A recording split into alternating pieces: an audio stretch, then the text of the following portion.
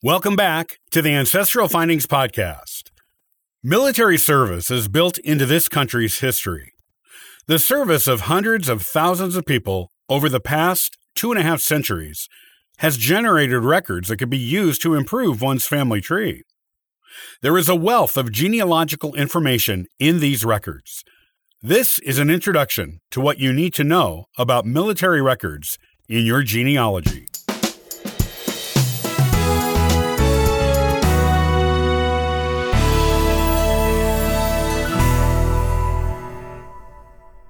The United States has been involved in several declared wars and numerous military actions, undeclared wars that were wars in all but name, since its founding.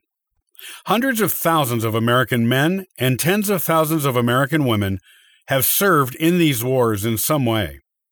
Most families can count at least one military ancestor among their ranks. The service of these people generated records that can tell you a lot about that person, and even entire generations of your family on those particular branches. This is what you need to know about military records in your genealogy research. Even if your military ancestor isn't a direct ancestor, you can still collect a lot of information on your family from the military records of a collateral relative. So, don't discount those ancestors when looking at military records. They can be just as much of a help in your genealogical research as the records of direct ancestors. In fact, it can be a good idea to check the military records of everyone in a particular branch and generation of your family, to be sure you are getting the full picture of your family in that particular era. You can look for military records online. Both Ancestry.com and Fold3.com have excellent military record collections. Fold3.com is primarily for military records. Both websites have collections of military records from all of the official wars that the United States has been involved in over the past 2.5 centuries. These records range from the actual service records to draft cards, to pension records and requests for both soldiers and widows of soldiers. Both websites are subscription-based, so there is a fee to use them. But you may be able to use a free trial period to examine the records on them.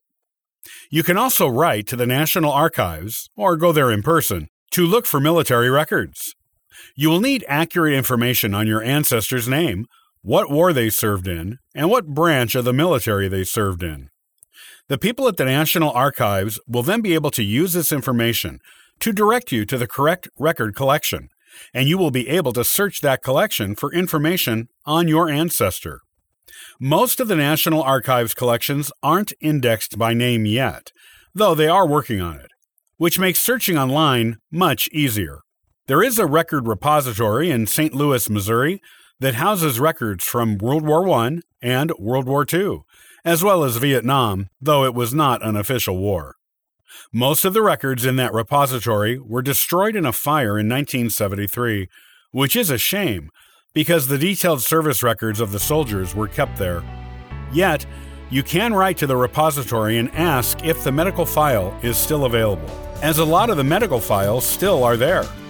You can often piece together a military history for an ancestor and add valuable information to your family tree, simply by using the medical record for a military ancestor.